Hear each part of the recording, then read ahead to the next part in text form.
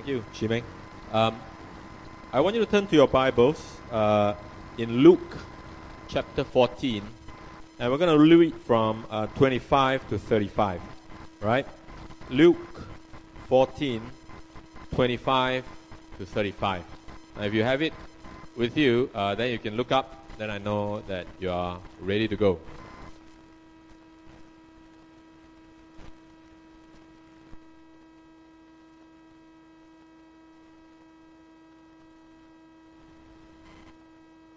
Okay?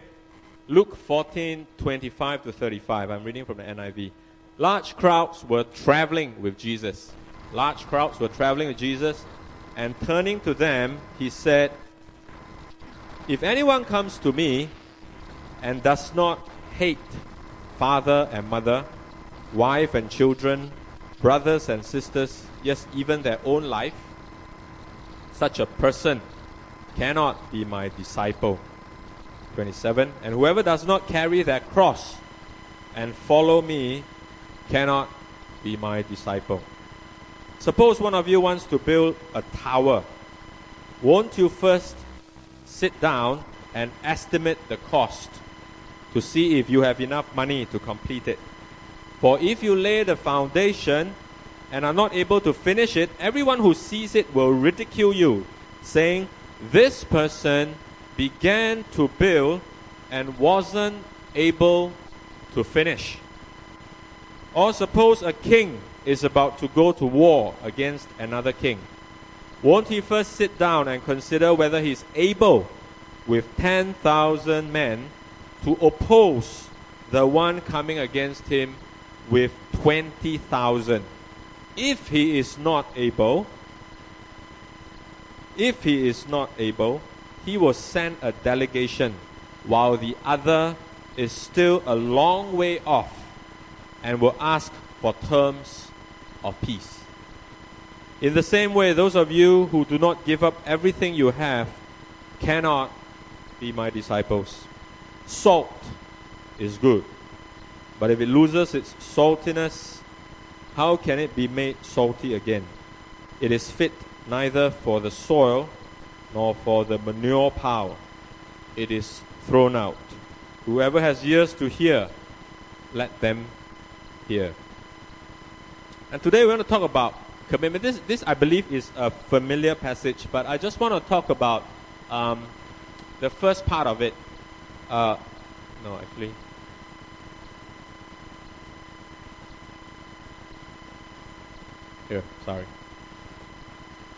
first part of the passage we're going to look at today is large crowds were following Jesus, right? Large crowds. Obviously, he attracted a following. And there was something in Jesus as he looked at the large crowd that made him say, "Guys, I got to tell you this," right? There was something in Jesus as he was leading the crowds that made him turn to them and say, "Here's the thing, boys and girls," right? There was something about their following that made him turn around to them and say, "We need to pause and think." And the easiest guess I can make is that Jesus wanted this huge crowd following him to pause and think. Because, it is easy to go with the flow. I'm quite sure you have been part of crowds before, the in-group. And it is easy to go with the flow. And sometimes many people in crowds actually forget why they're in the crowd anymore after a while. Right? So I think Jesus thought that, hey, today, as this crowd, including me, is following him, it is meaningful for us to all pause and think. For us to hear from Jesus that, hey, there's something I have to remind you. There's something I got to tell you. Because I think Jesus' worry was that some amongst the crowd may say, "Since my parents are following, I also follow.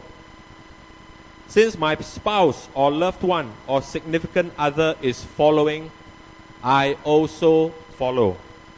Since my whole life I have been coming to church, I might as well follow. Don't get me wrong. Those reasons I just mentioned can be good supporting reasons. Supporting reasons. They can be good secondary reasons for following Jesus. Like some of you are here today, I know, because of a very strong influence of a godly parent. And I praise God for that. But Jesus is saying that cannot be the reason you are following me, because your mom has been following me. No, cannot. That's what Jesus is saying. Jesus is saying that everyone in this crowd needs to pause and think about the primary reason they are following him. Why are you following Jesus? Because if it was those few reasons I mentioned about the parent or the spouse, or because traditionally, you know what, I've been doing this for the past, I've been doing this since myself, I've been doing this since 1984, I've been doing church since 1984. I mean, what else is there to do on Sunday, right? So if those are the reasons, then Jesus is saying today, not compelling enough. Not compelling enough. So Jesus throws down the gauntlet. He issues the challenge. He felt that it was a good time to tell these people, to issue them a health warning. Right? And what he subsequently goes on to say is probably one of the hardest sayings of Jesus. Right? The only one that I put kind of a ranking way up there in terms of the hard sayings of Jesus is the one that asks you to turn the other cheek. Right? That one is quite tough. Okay, if somebody slaps you on one cheek, you offer the other cheek. But I think this one that he says here, the cost of following him, ranks way up there, because he uses very strong language. If anyone comes to me and does not hate father, mother, wife, da-da-da, yes, even their own life, and whoever does not carry their cross and follow me cannot be my disciple. You know, in Christian life, sometimes we moan and groan that God doesn't show us the full picture, right? There's this huge thing always in Christian life where everybody wants to know the will of God, right? And they say we want to figure it out. We want to see the end. And sometimes we are frustrated that God reveals his will and his ways incrementally, right? As you walk, his lamp, his word is a lamp unto your feet, and the lamp only shows the next step, right? And so some of us are a bit frustrated with that. In today's passage, interestingly, God comes up front. God tells you the whole thing, right? God says in a very classic Singaporean way, don't say I didn't tell you. Okay? It's a don't say I didn't tell you statement. Because regardless of which point of the journey you are, God today is asking us in the crowd, why are you following me? Okay? Why are you following me? Now, what were the constituents of that crowd that was following Jesus at the time? I want to make a few guesses. Guesses. Now, these were Jews who believed in God, right? Those who were following Jesus, they believed in God. But they probably have not been seeing much of God in their lives, because these were defeated people, right? They were living under Roman dominion. A foreign force has invaded them, and they're living under that. So they know of the good old days. These people know of the good old days. Moses, 10 plagues, Daniel, lion's den. Everything you know, they know. And maybe even more. Right? So that's their heritage. But they don't see much of God in their lives anymore. Then Jesus comes along. And this guy shows promise. This guy looks like the Elijah kind. This guy looks like a resurrected John the Baptist. Because John the Baptist by that time died already. This guy looks like the big time type of prophet, right? So they were following him because there seemed to be, a God movement again, right? After so many years of silence, there seems to be. So some people could be following Jesus because of that. So there's a God movement. Some people could be following Jesus because they were oppressed Jews under foreign rule. And those who know their scripture and have been listening to their parents know that one day a Messiah will come from the line of David. So they say, okay, this guy looks like a guy. We want victory in our lives once again. Enough of these Italians, right? Enough of these Romans. We got enough, right? We want to go back to the nation of Israel. So maybe some of them were following Jesus because this guy, He walks on water. He heals the demon. He delivers the demon possessed. He looks like he can annihilate the whole Roman army, maybe, right? So they were looking to victory.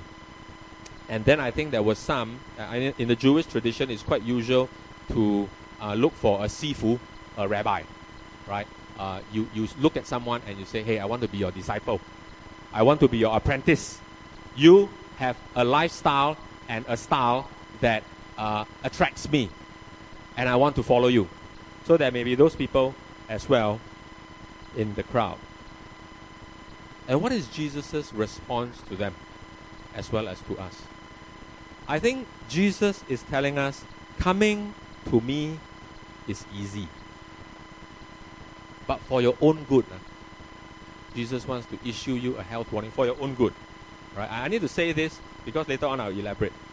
But for your own good, Jesus is saying, coming to me is easy. But following me, keeping up, you have to think about it. That's what he's saying to the crowd. You have to think about it. Because the cost is very high. The cost is very high. You know, I like to make reservations for this very good Chinese restaurant in Forum. It's a great Chinese restaurant. And I'm always last minute, right? So I always reserve on Friday afternoon what I want on Friday night or Saturday afternoon. So half the time I call them, when I ask for a table for 5, let's say, at this place, and I say I want it at 7 because that's usually the time I have dinner, they will say the next available time is 9 o'clock, right? And when that comes across, immediately it tests how hard up you are to eat that food, right? Because I know of people who say 9 o'clock, I'll take it. But I did not have so much love for this restaurant, right? I'll just go to Crystal Jade or something. But I did not have so much love. But I know of friends who say 9 o'clock, we wait, right? Because there is that intensity of love for the food, right? When the cost, because you see, if the restaurant is open all the time and you can just walk in and eat it and it's good food, then that's fine. And I think Jesus was kind of worried that these people were having that kind of mentality, that following Jesus is just so fun, you know, it's just so easy, and you just walk you just walk with him and see, wow, like that, right? And then sick, just tell him, hey, can you heal me? And then he heals you, right? And I think he issues the cost. Jesus issues the cost because he says it is not like this. That there will be a cost to it. But I want you to be very clear that Jesus is not saying following me is like joining the commandos. Unfortunately, some in the Christian circles have painted it like this. That following Jesus is like joining the SOF, like the Special Operational Force or whatever you call it, Delta Force or Navy SEALs, right? Because they quote this one, they say, wow, this type only for Navy SEAL, right? Jesus is not saying that.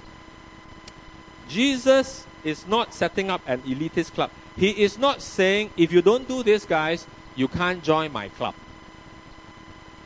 Right? He's not saying this. Because when I look up the Greek word, cannot be my disciple, he is saying, not able to be my disciple. Means this guy won't be able to keep up.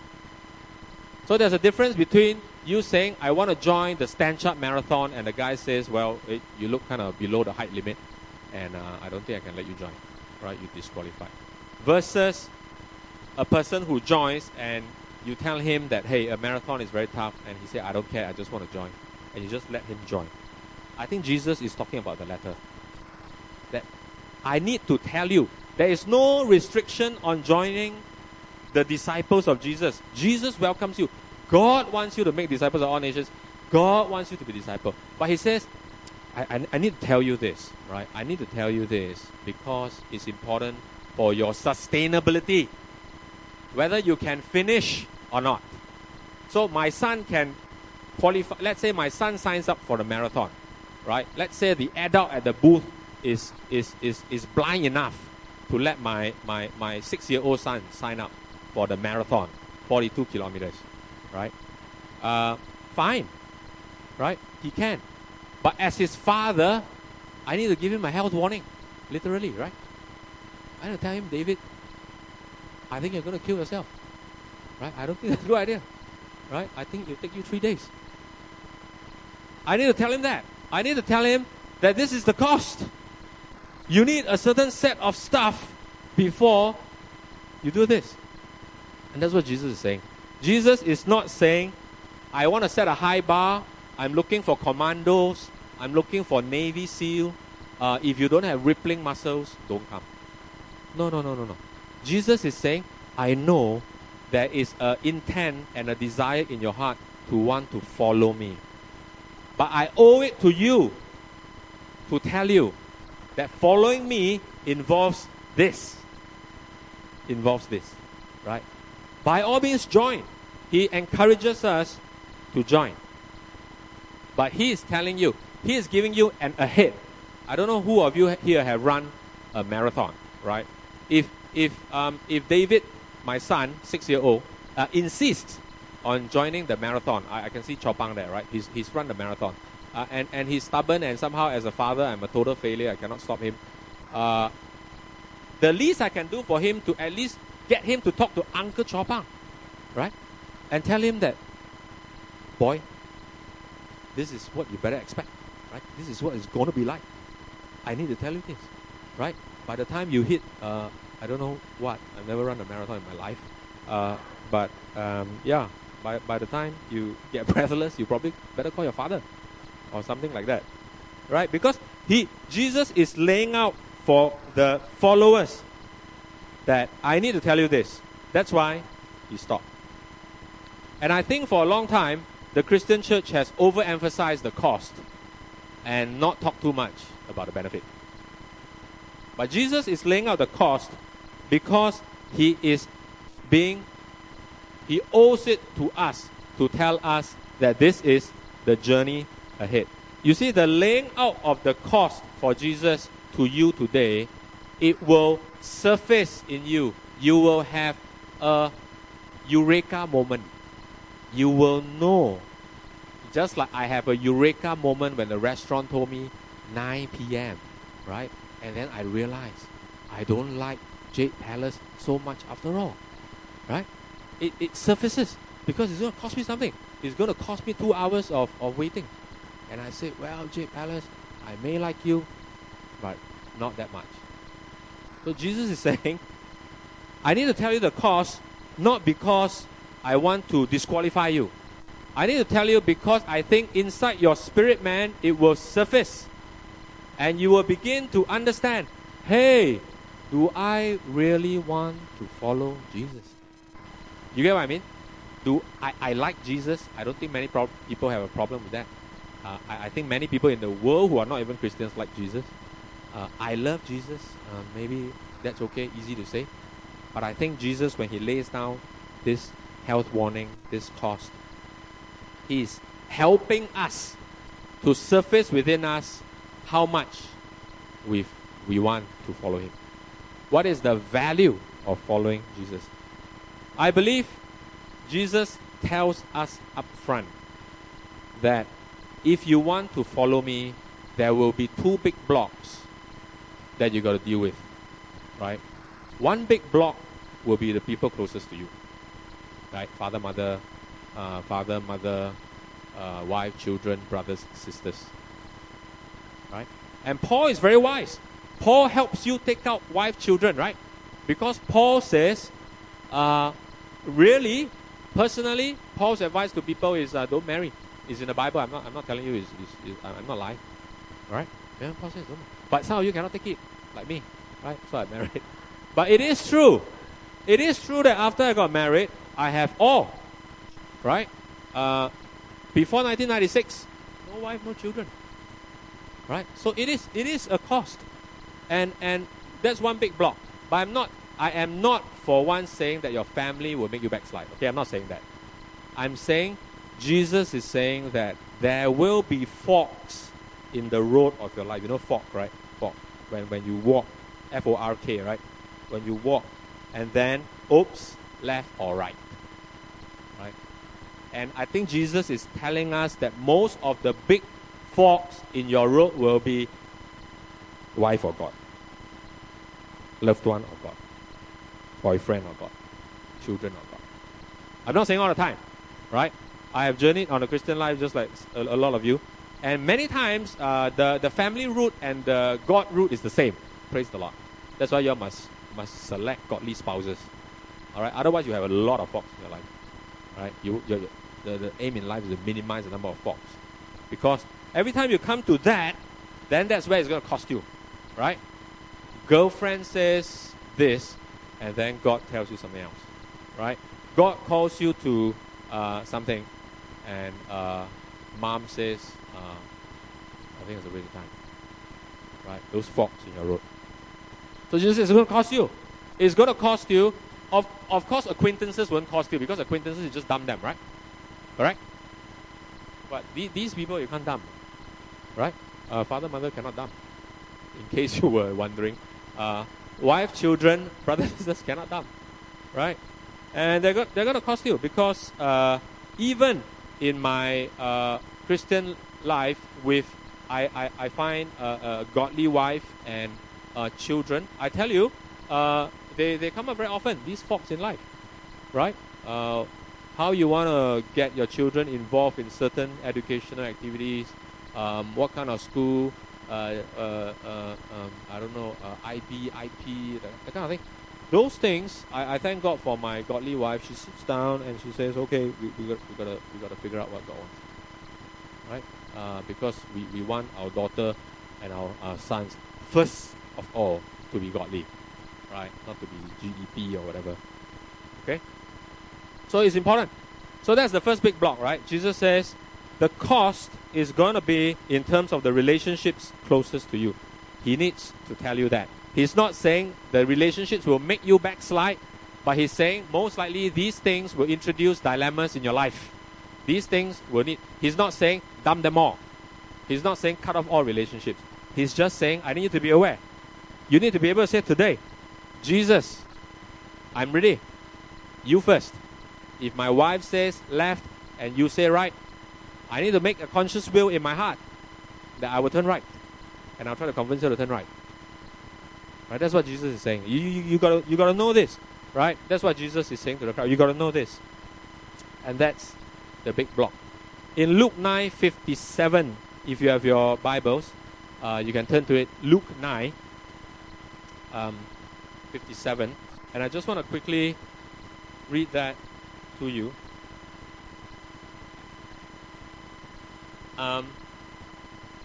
These are people who wanted to follow Jesus. And Luke 9 verse 57 says this. As they were walking along the road, a man said to him, Jesus, I will follow you wherever you go. Jesus replied, foxes have holes, birds have nests, but the Son of Man has no place to lay his head. He said to another man, follow me. He replied, Lord, first let me go and bury my father. Jesus said to him, let the dead bury their own dead, but you go and proclaim the kingdom of God. Still another said, I will follow you, Lord, but first let me go back and say goodbye to my family. Jesus replied, no one who puts a hand to the plow and looks back is fit for the service.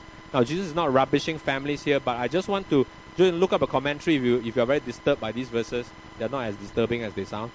But all I wanted to say is, out of 3 instances where Jesus was calling people, 2 instances, people say, my family, right?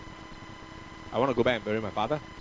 The third one is, I want to go home and say goodbye to my family, right? So people already know, whether these are excuses or not, people already know family is a great excuse.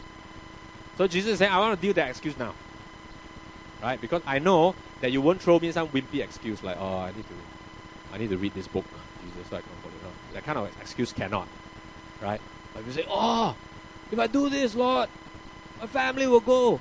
That sounds really urgent and serious, right? But Jesus is saying, if there ever comes a time where you have to choose between family and me, if you want to follow me and you want to make it, then you gotta choose me. That's what Jesus is saying, right? He tells you up front, so that later on you cannot say, you didn't tell me, right? So that's the family part. What's the second big block? The second big block is yourself, right? What we call selfish ambition. So I want to read to you from Luke 14, which is the same chapter. And if you have your Bible still open, you can look at it. It's from verse 16. And Jesus was telling a parable. And he says, a certain man was preparing a great banquet, invited many guests. At the time of the banquet, he said, go and bring the guests here. And the first said, I bought a field. I must go and see it. So that's the first excuse. Please excuse me. Then the second one said, I've just bought 5 yoke of oxen. And I'm on my way to try them out. I don't know what that means, but he says, I got 5 oxen and I got to go try them out. Please excuse me. Still another said, I just got married, so I can't come. Right? So interestingly, in this parable, is the reverse, right? Just now, in that real instance that Jesus talked about, 2 out of 3 people gave excuses for not following Jesus by saying family. This time around, 2 out of 3, only one is family, right? I'm married. Right, so please excuse me. The other 2 is, I got oxen, I got field. Right? Personal ambition. I would say this is personal ambition. So Jesus is saying, one big block is this whole people close to you. And then the second one is whoever does not carry that cross. You know, a cross is not an aesthetic item, right? You know, it's not an accessory last time. It is now. But last time, a cross is like a noose. It's like an electric chair, right? So whoever does not carry his noose, whoever does not carry his electric chair, cannot be my disciple. Which means that you must be ready. If your ambitions ever split from what God wants, then God says, then you've got to count the cost also. Okay? You've got to be willing to release that to the Lord and follow Him. The fork in the road in that instance is likely to be between following Jesus and pleasing yourself. You know, when I was first a Christian in 1984, like I told you, when every time this passage, and this passage was very popular, I'm sure it's been popular all throughout the ages, but every time these passages were talked about, there was a huge emphasis on cross-carrying, death to self. There was always a huge emphasis on the cost, the cross, the death to self. And for some, it was almost like I said, the pain was the pleasure, right? The pain was the aim. The suffering was the end game. Then I think the pendulum swung. I cannot recall when. I think those who are as old or as me or older will know that over the years, the pendulum swung, and suddenly there was what I would call a grace awakening. Right? There's even a book called Grace Awakening. Right? And then topics like these cross-carrying stuff became a bit more subdued, and then topics like the Father heart of God became huge. Right? They became huge. Nearly every youth camp I went to was about the Father heart of God. And the love and grace of Jesus was preached, or in the views of some people, over-preached. Then people started labeling people. You are health and wealth preacher. You are prosperity gospel preacher. And you are, I don't know what kind of preacher, right? People started labeling that. So, the cynical Christian among us started to say, Christendom, very sad, right? Like pendulum like that. Always swinging from one extreme to the other, right? So one moment, cross, die, kill yourself. Next moment, God loves you, don't worry, even if you're a junkie, no problem, that kind of thing. And then, and all that could actually be true. I'm just saying the emphasis, right? So there were many cynics who said, very sad, Christendom, the church. Now I'm more hopeful. I'm more hopeful because if you read Revelation, Jesus says, I'm preparing the bride of Christ. I'm preparing, right? I'm preparing the bride of Christ. When He comes, the bride of Christ will be perfect. So I actually won't say the pendulum is swinging extreme. I actually say the pendulum is centering, right? You get what I mean now? I don't think it's a good thing that the pendulum centers, but I'm just saying it means that it is becoming more balanced, right? The grace part and the cross part is coming together. The churches that were spirit-filled is now more word-based. The churches that are word-based, like ours, is like right now more spirit-filled. So this pendulum thing, right, is happening. And I can see that.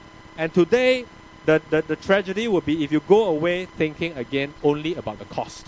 That's the last thing I want you to go home thinking, that I need to be a Navy SEAL. I want to be a commando. I want to beat him. All right? I want to hate my mom more than him. That kind of thing. No. Okay? No. Because there was such bizarre behavior, especially among the young at that time. Because, you know, it's a very charged up thing to have a high bar and then try to jump it. Right? But that was never Jesus's intent. Jesus speaks about the cost because he wants you to recognize the value you attach to follow him. Okay? He talks about that because he wants you to assess the value you attach to follow him. That's why he goes into the first illustration. What is the first illustration? Suppose one of you wants to build a tower. Right? You sit down, you estimate the cost, enough money or not. Because if you don't do that, you may find out to your embarrassment that you start a building that you cannot complete. Now maybe in the modern day context, for the working adults, a more closer parallel could be you're going to buy a property. Right? You're going to buy a property. You've seen so many friends make good investments in property and you say, okay, I've got $2 million.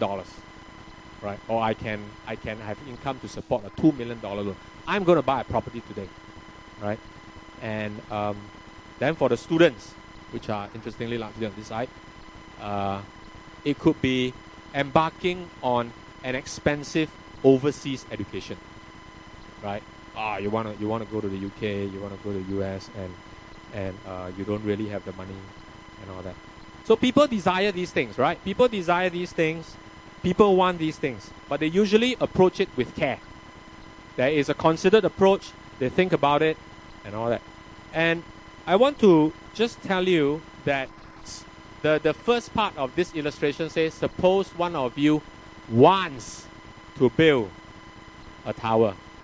It doesn't say you should build a tower. It doesn't say you have to build a tower. It says, suppose one of you wants to build a tower.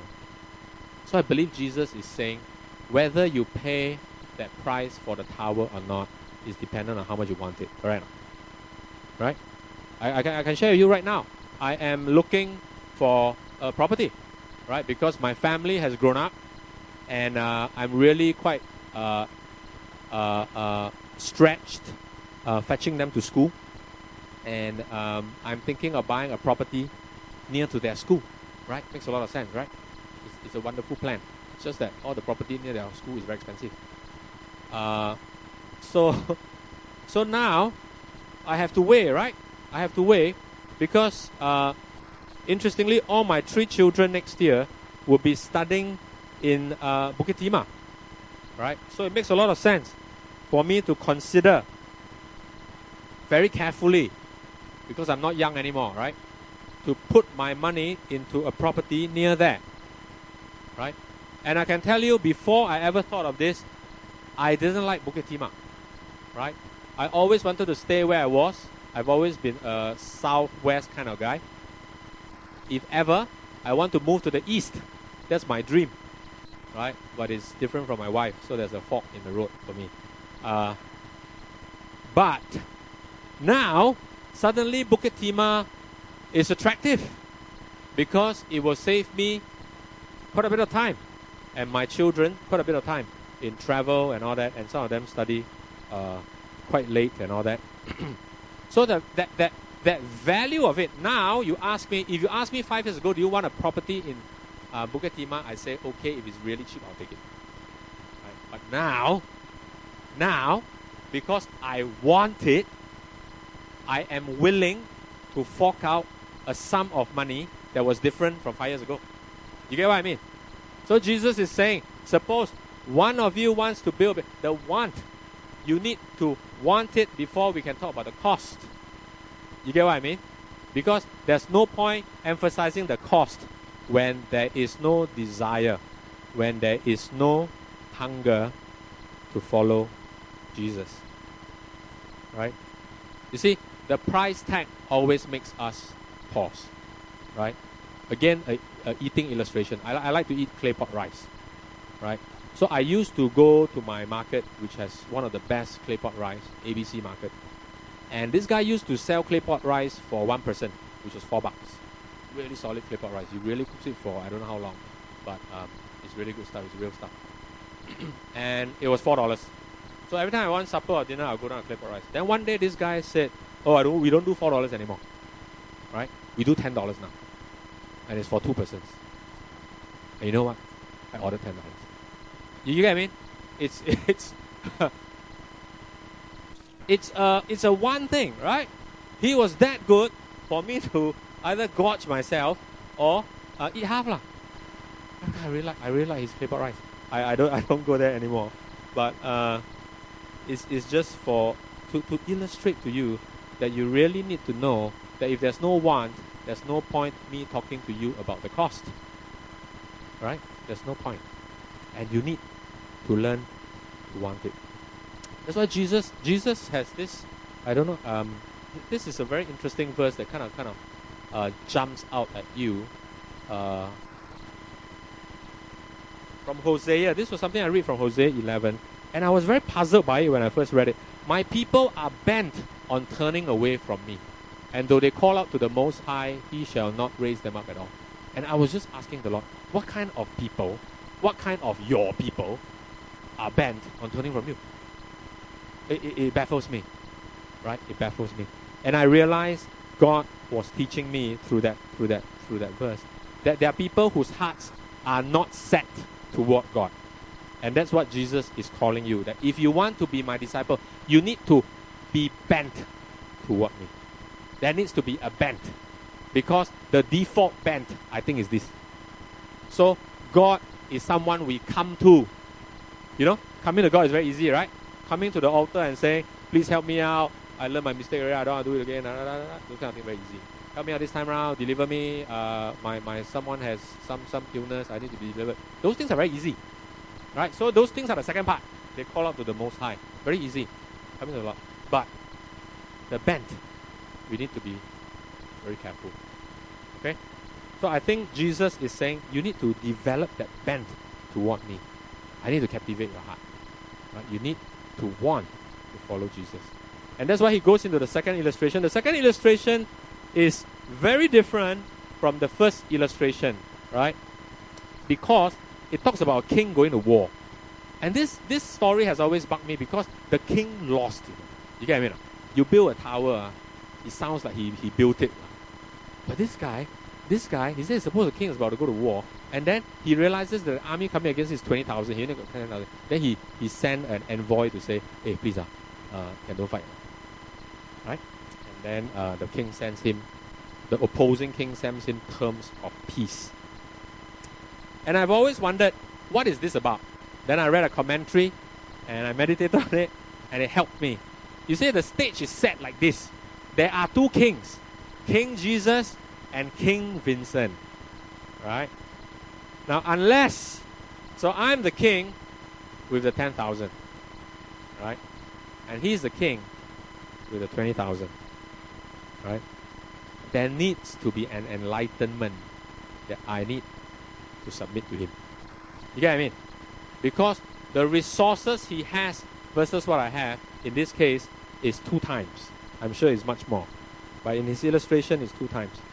You see, many may be willing to put Jesus first in terms of their relationships and whatever, but they will struggle with the second part, to let Jesus be ruler over their lives. Sometimes I think I want Jesus to follow me rather than I follow him. I want Jesus to follow me. I fail to see Jesus as the better king, the better leader, the one more able to lead, the one with more resources. I don't know whether I'm making sense or not of this, right? I hope you get it as well. That this is a time for you to recognize that King Jesus, I abdicate my throne to you. Let's talk terms of peace. You lead, okay? You lead. You got 20,000. I got 10. You lead. You take over. You take over. You know why? Because you're the better leader. And if we get that, I think the reverse will become true. We will want to follow Jesus because we always want to follow the better leader, right? Who wants to follow a lousy leader? We want to follow the better leader. The problem is we always think King Vincent is the best leader. That's the issue. And today, God is challenging that and saying, okay, there is a better way. Follow me. And then as you see God being the better way, I trust, then the cost becomes something that you can pay. I just want to end off by recapping a little bit from the beginning to the end. So we are that crowd following. And Jesus is saying, reality check. Why are you following me? There is a price tag to follow me. If you want to last the distance, this is the price tag. You got to be ready to choose me above the relationship. And I say with a lot of regret, I see many Christian brothers and sisters of mine who are no more today walking with the Lord because of their close relationships. Similarly, I see many Christian brothers who I don't even know whether are still in the faith or not because of their ambition. Because the career took off and whatever. And there's no more there. So I think they're very real. So Jesus said, don't say I didn't tell you. I'm telling you first. The fork in the road will come all the time. Some of us were very zealous last time and then we lost it because if you trace back, either it's because it's just following the crowd aimlessly. But if you were ever serious about God and you're no more serious, I suspect it's either one or the other. It's either the people close to you drag you away or your ambition did not square up with what God has in mind. You know, there's a heavy price tag Jesus shows you today. But I want to tell you that many years ago, Jesus saw your price tag. And then he also said very expensive. Right? God means he must die for you. We've got to remember that. We've got to remember, it's not like he's just unilaterally saying, because I'm God, come, pay up. Right? He paid it first. I think it's a beautiful picture. When Jesus saw your price tag, he didn't balk, you know. He didn't, is there a better way? When Jesus saw your price tag, he said, okay, I'll pay it. And I believe that will help us pay that price tag ourselves. Because this is not a wicked master. This is a loving leader. Right? It's just that the people close to us, the ambitions that we have, sometimes tell us and whisper to us, hey, there's a better way. There's a better way. And we need to be careful about that. And Jesus knows that. Right? Following Jesus, God shows discipleship is a building. It's work in progress. It's construction. And I want to, if you remember Peter said, I will follow you to the death. And then Peter denied him 3 times. And I think God today is not saying, unless you know in your heart of hearts, you will never betray me nor take the wrong fork in the road. I don't think God is saying you must know that today. Because there's no way you can know. Right? When I stood at the altar and I told my wife, for better, for worse, etc., etc., etc., she got to trust me. Right? Because it's better all the time. But when the worst comes, then I got to pick it up and say, can I step up or not? And sometimes the worst I can, sometimes I cannot. And Peter, in some cases, he stepped up. Right? In the end, he stepped up. But in instances like these, where he said the commitment was there, he didn't step up. He couldn't. He denied Jesus 3 times. And I believe Jesus is saying you square up that part first, that you are committed to do that. Then when you hit that fork in the road, then we'll talk about it. Okay, then we'll talk about it. I need you to be clear, to make that commitment today. Whether you can fulfill that commitment or not, only time will tell. You get what I mean? My wife will not know until the day I die whether I fulfilled the commitment or not. Right? But I fulfilled I made a commitment. And that's, I believe, what Jesus is looking for. Okay? I just want the musicians to come up and I'll just let Raymond lead whatever he feels led to lead. But you know, today as I was preparing this message and asking the Lord for something for you all, He showed me or I just want to share with you two pictures of, a barbecue pit with no more fire, and then a stove with no more fire. And I don't know whether that speaks to you, right? But when I saw that, I just wanted to issue that altar call to those of you who feel that maybe the want is no more there, right? The cost is too high, right? The want is not there. The fire is not there. You need to be captivated by the heart of Jesus. Yeah. Okay, so as Raymond leads us, I just want to open up the altar. If what I just said resonates with you, then you come up. And if there are any other reasons you want to come up to the altar to just engage with God, by all means, right? This altar is open. You can rededicate. You can remake the commitment, whatever. But I believe the Lord wants to speak to some of us whose fire has fizzled out, who are just joining the crowd. As the times are good, I just follow lah. I just follow. But when the fog comes, I think Jesus wants you to say today, hey, better deal with the fog today. Don't wait until then. Okay, shall we rise? And you do your interaction with the Lord. I believe He's here. And I just open the altar for those who want to respond.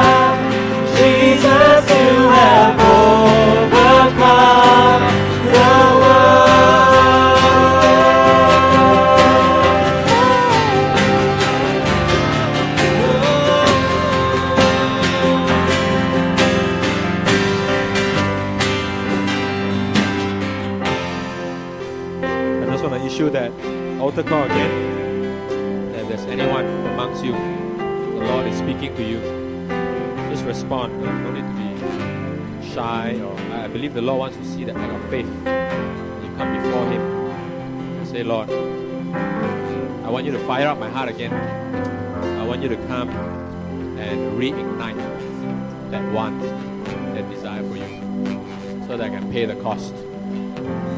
I just want to open up the altar one more time, just to encourage you to not fear, as Raymond leads us, and then we'll close.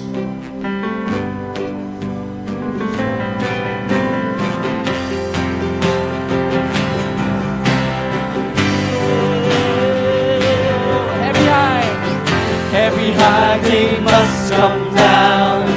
Every stronghold shall be broken. You wear the victor's crown. You overcome, you overcome. Every high king must come down. Every stronghold shall be broken. You wear the victor's crown. You overcome, you overcome.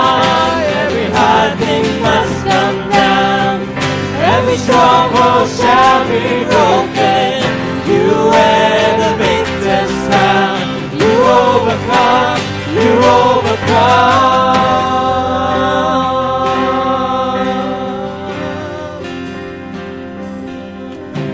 The cross, the work was finished. You were buried in the ground, but the grave could not contain you.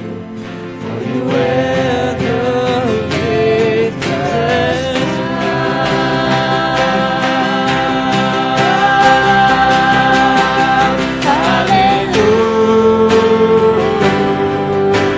Hallelujah. You have overcome. You have overcome. Hallelujah.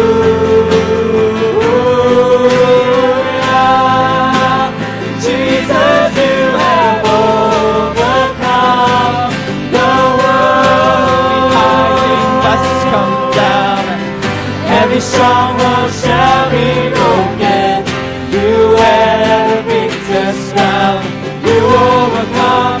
You overcome. Every high king must come down. Every stronghold shall be broken.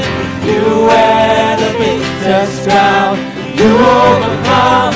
You overcome. Every high king must come down. Every stronghold shall be broken. You wear the victor's crown. You overcome. You overcome. Every high king must come down. Every stronghold shall be broken. You wear the victor's crown. You overcome. You overcome.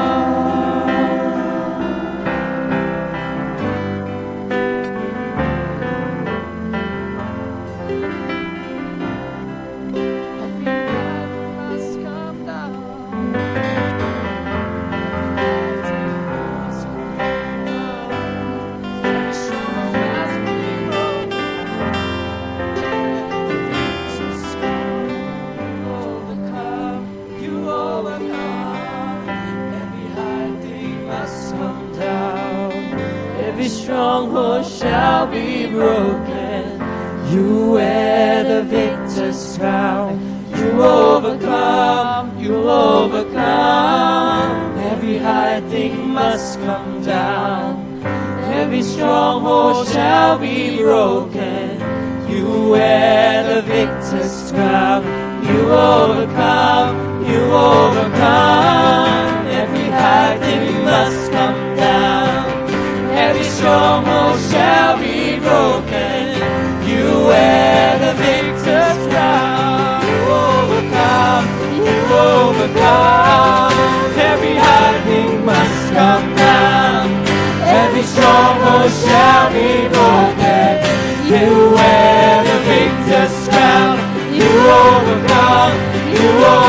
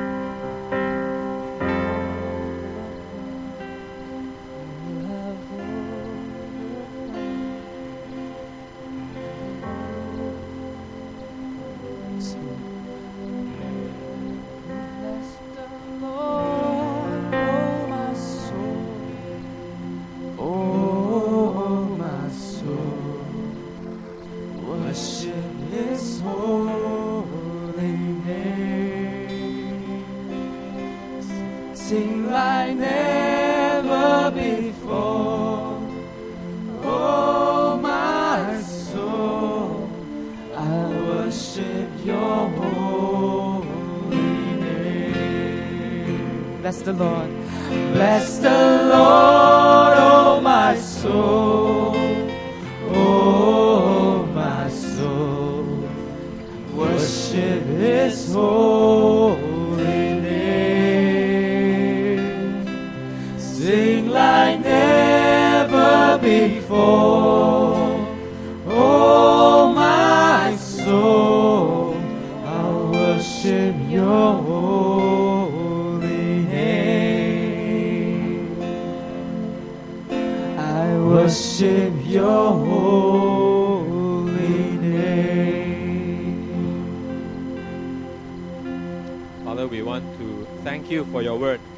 Lord, we thank you for your invitation that, Lord, your heart is always open for us, Lord. You long for us, Lord. I pray that, Lord, that even that truth, Lord, will stir us up, Lord, to hunger after you.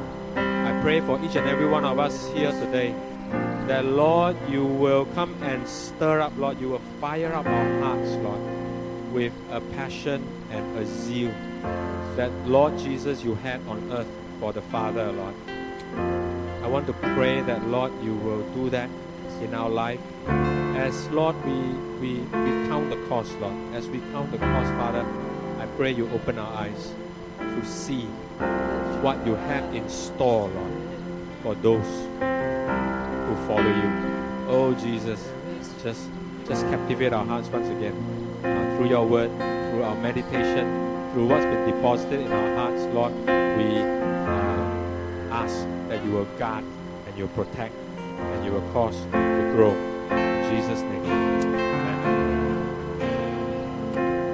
Bless the Lord, oh my soul. Oh, my soul, worship his holy name. Sing like never before. Oh, my soul, I worship your holy name. I worship your holy name.